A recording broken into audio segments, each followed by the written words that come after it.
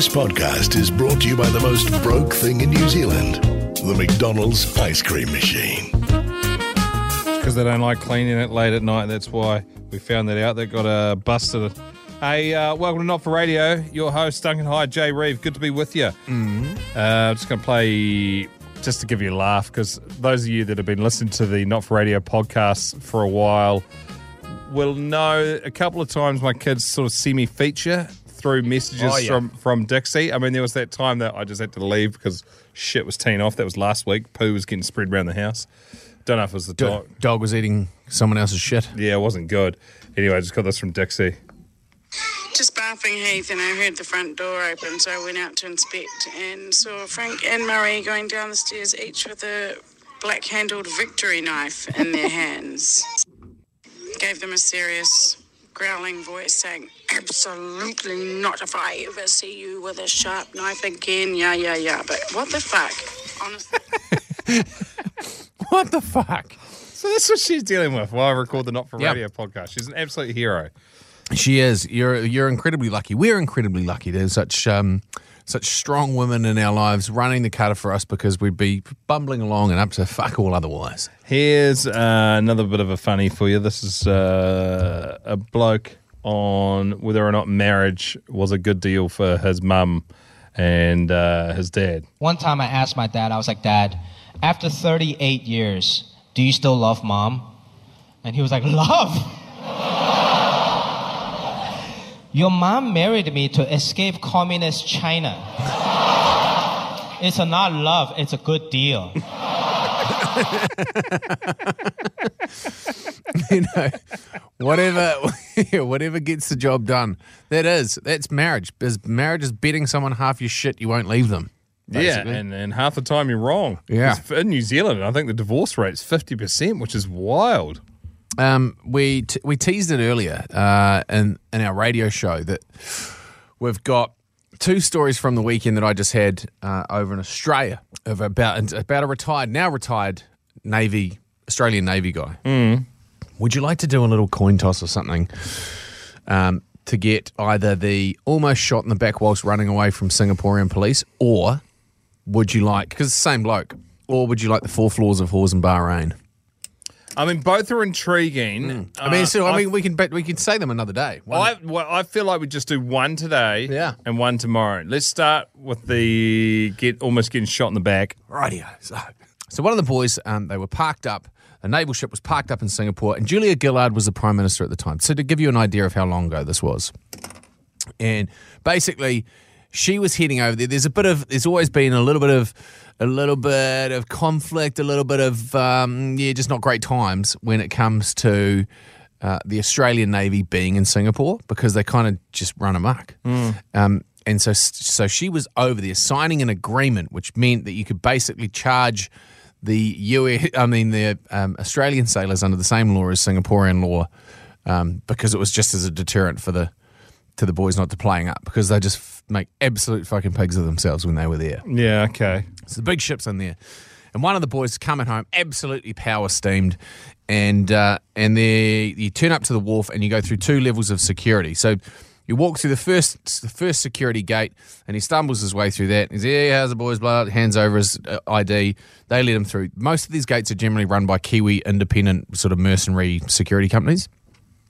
Goes through, gets to the second gate, and the guy at the second gate's like, "You've got to go back to the first gate. They need you back there. They've got to question you on something." He's like, "Oh, God, what happens here?" So goes back. By this stage, it's not just the security forces on there. There's Singaporean military. And there's so it's escalating pretty rapidly. Oh, very quickly. And the cab that had just arrived at the checkpoint in was standing there holding like a Ziploc bag with white powder in it, which he assumed was cocaine. Now, in Singapore, if you're caught with any gear, basically, you just get popped on the spot, from what I can gather. And so he's like, "That's not mine." And the cab driver was going, "That's him. He left this in my cab. And he's like, "That's not mine. And the guy's like, "Okay, get it. We're arresting you basically for this." And he's like, "It's not mine." And they go, "Get on the ground." He got on the ground. And at this point, he's hammered. And he goes, "Fuck, I am about 200 meters away from the ship. And once you get on to an Australian naval ship, it's Australian territory. You're no longer in Singapore. And when you're on Australian soil, you can't be taken off. And so he goes, Plus, Australians love drugs, so better spot to be. Singapore sounds a bit hard out. mate, he wouldn't have lasted bugger all. He would have been dead. 100% would have been dead. And so at this stage, he goes, I'm either going to get shot or I'm going to get shot. So what fucking difference does it make? Yeah, it's a good shout. I might as well just pin the ears back and high knees it. And so he just goes, okay, let me up. And then just classic, played it so well. Just a wee goosey. No, just got himself up off the ground and fucking pinned it. Just high knees. Just went whistling off down the thing. And he will score! They're going, stop. We're going to shoot. And he just went whistling straight past the second thing, put on a little bit of a goosey, a little bit of a head wave. And the guys at the second one were Kiwi guys. And they're kind of like, I don't want to shoot this Australian Navy guy. Like, this is just buggered. You know, I don't want that on my hands. I'm just here to check some IDs. And so they kind of almost dropped their weapons as he went past, so that he kind of knew that they were letting him go, and he whistled off up the gangway and onto the ship. Cops, fucking everybody turns up now, and they're like, get off the ship, we're going to deport you. We're going to basically charge you. Julia Gillard's like, fuck, out of all the weekends, I'm here doing this, and you just blow this whole thing to smithereens. So she goes, you can get into my car with me, go to the airport, and you basically transit with me because you're not clearing customs. You are off the ship into my car and then onto my private jet and then back to Australia. Or you stay on the ship and you basically never, ever, ever set foot in Singapore again. He's like, I'll take option number 2. I'm staying with the fucking boys. And so he's having an icy trip with the old Julia Gillard if you took option 1. He stayed on the ship, and then the Singaporean government tried to impound the Australian ship to not let them leave until they got this guy off. They've stuck at port for ages. And then he got back. I feel like with a rig that big, you slap it in reverse, push whatever is behind you out of the way you go. Man, it's loaded up with freaking massive shells. Warheads. Yeah, like it's a not fucking around ship. It's a massive one. Anyway, so he's telling my mate who's in the Navy the story, and he's like, yeah, not many people can say they've got a fucking bullet waiting for them in Singapore when they turn up next. And that is how we thought of it. And my mate who was friends with him in the Navy was like, I've been friends with him the entire time I've been in the Navy, which is 16 years, and I'm pretty fucking sure that it was his bag. And he was too hammered to remember that he got it. Shit. And left it in the cab. Would you get a bullet over there if, say, you just had like, I don't know, freaking couple of grams? Oh, you chuck chewing gum on the ground, you basically go to jail. Yeah. We live in a good country, don't we? Pretty good here. It's pretty sweet when there's zero drugs in the country. Not for radio. Okay, speaking of crimes, this is a gnarly one. This is a mafia member having a chat, just kind of explaining how he got someone to talk and what he had to do, and his methods are unusual, to say the least. How do you really torture somebody? Like explain the process. I'll tell you this particular process. I had my friend get in the driver's seat. I got in the back seat, and I put the driver in the front passenger seat behind me, with me behind him. I had a roll of duct tape, a knife, and a pistol. I started cutting his face open and then just duct taping it closed because he was bleeding a lot. So I would ask him, and he didn't want to give up who had set my friend up. So I cut his eyebrow off, duct taped it closed, pulled the do-rag over it, tied it tight, duct taped that. Then I started strangling him with the seatbelt until he was about to pass out. Strangling him got me more than cutting him. And then he told us, and I kicked him out of the moving car. We were doing about 20 miles an hour. I kicked him out of the car, and that broke his leg, and that's why the police ever found him, because he had to get an ambulance on the side of the highway. But ultimately, he told them I'm not cooperating, and he went back to California, and he kept his mouth shut. Wow. You just don't think that happens, eh? That probably happens in New Zealand. I mean, as long as you keep your mouth shut, you could have some of that horrific shit happen to you, and you could come out of it sweet. But, like, you've still got to go to the hospital and get stitched up. Old mate's not going to have an eyebrow. This question's going to be asked for the rest of his life.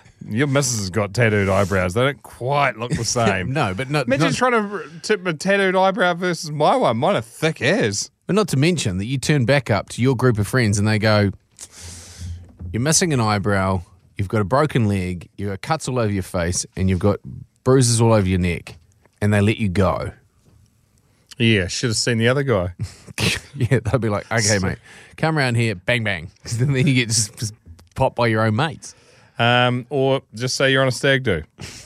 Very believable. Same injuries happen on stag do's all the time. It's on one of those bloody scooters, you know, the high ones, and just didn't put the helmet on. Just quickly back, I mean, we might have chatted about this before, but it is one of the most gnarly yarns. The Iceman killer, Richard Kuklinski, yeah. Yeah, he was a mafia hitman for 4 of the crime families in New York, I believe it was, in the 80s, 70s and 80s, and just worked as a contract killer and would just go where the work was. Killed over 100 people or something, that's what they reckon. And the worst one was a rich person wanted this person gone, and he got paid, I think it was like $100,000 for doing it, but wanted proof. So he decided to go out and buy a video camera and then take this person that needed to be killed up into the hills, into a cave, had a tin bucket, set the tripod up, also had a rat from a pet store and a blowtorch, and then pinned the guy down on his back, started filming, put the rat inside the tin bucket, and then heated up the bucket with a blowtorch. And then eventually the rat goes, it's pretty shit in here, it's quite hot, I'm going to eat my way out. And that's how that person died. And then he just turned up and gave the video to the VHS tape to the rich person, got paid his $100,000. He lasted way longer than what he should have, eh? Yeah. He got sloppy at the end, from what I remember. He definitely, he let some other people in to help him out or something like that, and should have. But it is just one of the most crookest, psychopathic killers ever. But it's an unreal read. Yeah, just once again, those people just cannot be fixed. You know, like man. He arrived there through, like domestic abuse and alcoholism within his household. But I mean, that is a horrific level to be operating in and for any child to grow up in. But to get from there to where he got, that's just someone just didn't put the circuit board in properly. And then you go as well, he's a psychopath because he's running dual lives. So his family live in a reasonably nice home, but his family just think dad goes off to work and he's got kids and shit. And then work is the grimmest shit ever. Like he'll be chopping someone up and, putting them in a concrete, filling up a hole full of cement with the body parts in it. And then he'll just be like, clean up. Hey, honey, how's your dad's school? Just like that transition was seamless. Yeah. Yeah, Dad, you're smelling a little bit bleachy again. I hate germs. COVID, no. So anyway, give the Iceman a Google if you want to just be completely read disturbed. Gnarliest shit ever. Motherfucker, not for radio. What should we... Arnold Schwarzenegger, who wants some motivation for a Monday? Yes. Okay. This is Arnie Schwarzenegger. It's Tuesday. Whatever. This will probably be Wednesday by the time it's released because tech producer Caleb has COVID, not COVID, which is that one that's actually worse than COVID for a lot of people. You know, that gnarly flu that's going around that's rickrolling people, but you can't test positive. Feeling for him, but he won't be putting this out for a couple of days. This is Arnold Schwarzenegger chatting to that Jake, what's his name, the YouTube boxer? Yeah. Jake Hall or whatever. No, not Hall. What's his name? Jake Paul. Thank you, Showboss Teagues in our ears. And quite interesting. And how simple Arnold Schwarzenegger makes this answer, and he makes it seem like a stupid question, but I grew a little bit of respect, and it's a good insight for Arnie Schwarzenegger. You've done it all. Why do you still come to the gym? 75 years old, I mean, you did the Mr. Universe. Well, for the same reason, we talked about that. For the same reason as why am I having breakfast today? I had breakfast yesterday, I had breakfast 10 years ago. Why am I still having breakfast? Right? It's like it's part of your day. Why am I still sleeping? Right. I slept 20 years ago, I slept 10 years ago, so I'm still sleeping every night. It's so rooted in who you are. Exactly. So it's the same as with training. Training is part of my life. It's that simple. Nothing will ever change until I die.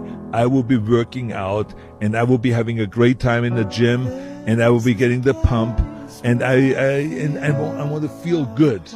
you know. And like I said, it's tough enough as it is with when you get older, but you have to hold on as much as you can, and you have to still watch what you eat and all of this kind of things. It's all good. No cream puffs. And you know what's the greatest thing? The greatest thing is no cream puffs. Well, that is great too, but that we are in America. That we're in America. I don't know why, a bit of weird audio there, Andy. Maybe get the picture. The story of how he came about is massively impressive too. When he was a young buck and where he grew up in Austria and how he became who he is, and how when he travelled to the States and how he went into the gym and the people that he met with and how he developed his own techniques to sort of build different muscle groups up, and it was real, like full prison style stuff. I just remember watching, I think there's a documentary on him, and I remember watching him being like, this is my breakfast, and he's got like 480 eggs in the blender, and he doesn't even blend them and just starts chugging them down. I was like, oh my God, no wonder he got massive. He's eating so many chicken periods. He's got that real pesty bit in that film where he basically grabs a carrot and puts hummus on it and jams it in that chick's mouth and does it in such a disturbing way. I was like, man, Arnie's the man. He's one of those real clean, cool Oh, shit. Oh, fuck. I'd hate to see his search history. It'd be absolutely abysmal. And then when he says when he gets the pump, which is when your muscles are all pumped up in the gym, it feels like I'm coming. I'll come all day long and all day night. It's like, fuck, calm down, man. Shit. That's why he needs so many eggs. Protein replacement. We've got a list of, and actually 2 listener messages today. Not for radio with Jay and Dunk. Caden Harding, don't know if he'll hear it. I'm on the way to pick him up. Just want to do a shout out to my 5-year-old son, T-Tay the Battler. Fell over at school last Wednesday, hurt his shoulder. Didn't think much of it, as he was still playing around the next day. 4 days later, he's saying it's still sore. Went to the doctors and, shit, broken collarbone. Little soldier battled on for 4 days like it was nothing. His 30-year-old uncle broke his over Easter, and he still hasn't stopped whinging about it, the little bitch. This is a good one from AJ. Yes, amazing one from AJ. So I can beat all your nickname stories. My husband and I lived in Port Moresby, PNG for 4 years. Fucking hectic place. Great, but fucking hectic place. First off, he played in a tennis club called the Long Long Docks, which is pidgin for mad dogs, because you had to be mad crazy to play tennis in Port Moresby. Every Sunday at 1 p.m, I used to say it was a drinking club with a bad case of tennis. When initiated, every new member got a nickname, which you were forever known by. You had to be invited to join. There were the usual names, such as one guy, Mark, was called Skid. The origin of Jugs, Bambi, Scoot, Father, and Skippy, I don't know. But my own husband was bestowed the most horrendous of names. The first week he played, he shared an unfortunate tale of an act performed by those that way inclined. For the life of me, I cannot explain why he shared this particular information. I believe just to outshock his fellow players in vulgarity stakes. But it ended up haunting him for our entire stay. He became known as Dr. Felch for his felching story. Oh, no. After a couple of years, it softened to just the doctor, and many new expats referred to him as doctor, thinking he was a real doctor. It was hilarious to reveal the origin of his doctorate to unsuspecting newbies. When they had official functions like the 8-hour Beer Olympics or send-offs, they wore club shirts. His with Dr. Felch emblazoned on the back. I wasn't sad to leave that behind. Unreal. No, Dunk, for those people that don't know, maybe Showboss Tegan, you can just, because you know this sort of carry on. Give us the chuck the headphones with the microphone back on. I don't want to comment. Why don't you just read the Urban Dictionary definition? Okay. Do you know, I actually saw this message and had to Google it. That's it's grim shit that I haven't heard anybody even say the word for like 10 years, I don't reckon. Oh, guys, workers blocked. Urban Dictionary. Yeah. You have to look on your phone. Hold on. I'll see if I can do it. Hold on. Let me turn on my mobile data. One moment, please. Do you sit here just rinsing the company Wi-Fi? Me, yeah. Absolutely. Yeah, what do you mean? I don't think I can get on the Wi-Fi. Yeah, well, no, you can. You just refuse to cave into adding the work profile onto your phone. Yeah, nah, fuck that, mate. Hold on. Can't get your work emails at home, they can't get you. Urban Dictionary. No, I've got it for you. Okay. Felching. The act of The act of sucking semen from any human orifice, e.g., anus, vagina. It can be done with a drinking straw when semen is deep inside the rectum. Would you like it in a sentence? Please. I'll give it to you anyway. Horace has enjoyed his anal intercourse session with Bertie so much that he decided to felt his own semen from Bertie's anus. And that was an entry from the end of January 2004. There you go. Bloody nice. There you go. If you don't know, this- now you know, Ninja. Bloody good.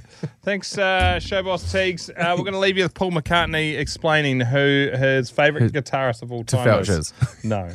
Sir Paul McCartney. Who is your favorite guitarist of all time?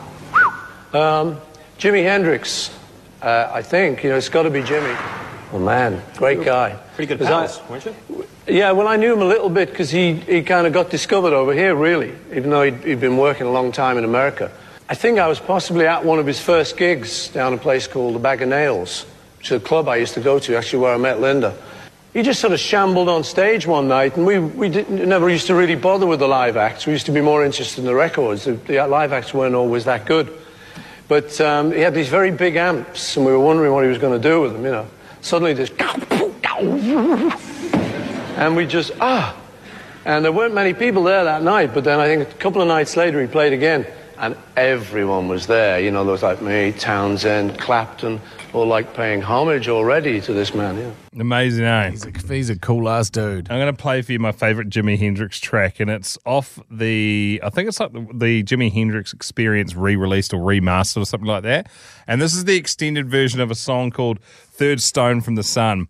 And I just happened, I was overseas and incredibly baked, lying on my back in a hammock, and this song happened to come on. I'd never heard it before. And it's funny because Jimi Hendrix is clearly incredibly baked as well. And so you felt like you're having a conversation with him through music. I felt like I was in the studio with him. So just, if you can, wherever you're listening, close your eyes and have a listen to Baked Jimmy just having fun in the studio. Starfleet to Scout Ship. Please give your position. Over. I am in orbit around the third planet of star known as Sun. Over. May this be Earth. Over. Positive. It is known to have some form of intelligent species. Over. I think we should take a look.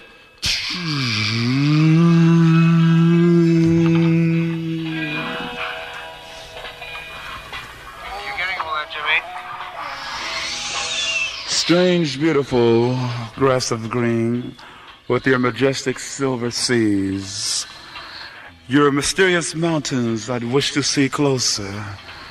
May I land my kinky machine.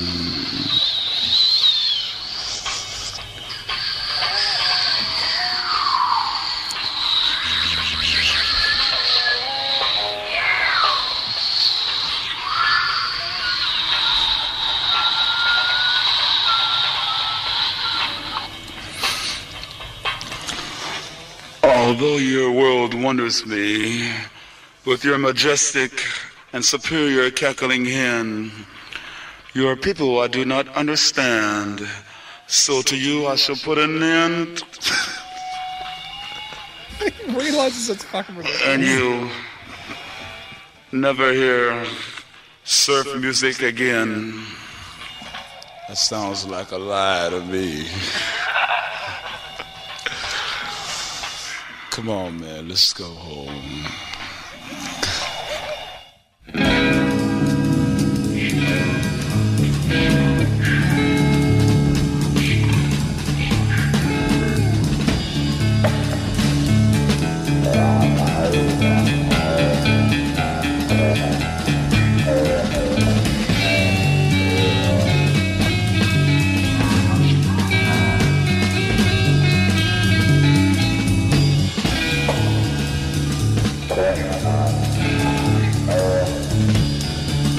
Apart from all that weird talking, there's not really a lot of talking in the song. Like, it's sprinkled through it. About 7 minutes 50, this song, mainly instrumental. I only recently found out that he was part Cherokee Indian, and that his grandmother is full-blooded Cherokee Indian, and that's who he spent quite a lot of his time with growing up. Wow. Yeah. So when he wore what he wore at Woodstock, everyone's like, man, that's kind of cool. It's basically just him wearing his own culture. got one out of Dad's closet. Like 27 years old. Imagine the body of work that could have been created given in another 10 years. Yeah, that's frightening. Absolutely frightening. Complete opposite to us. Yeah. I don't think I've done anything in the 10 years between then and now. Hey, thanks for listening. A bit of a random one today, but hopefully you enjoyed Not For Radio. We'll be back doing Not For Radio tomorrow. Share it around your mates. Slide into their DMs. Let us know where you are listening from. It was interesting running into a whole bunch of people at the footy on Saturday in Sydney. To all of those great Australian lads and lasses that I ran into and grabbed some pics with. Thanks. But great to have you with us. It was pretty funny to see people know or recognising us in a different country. Pretty classic. Pretty weird. Whatever you're up to for the remainder of your day, have an absolute cracker. Keep smiling. You're doing well.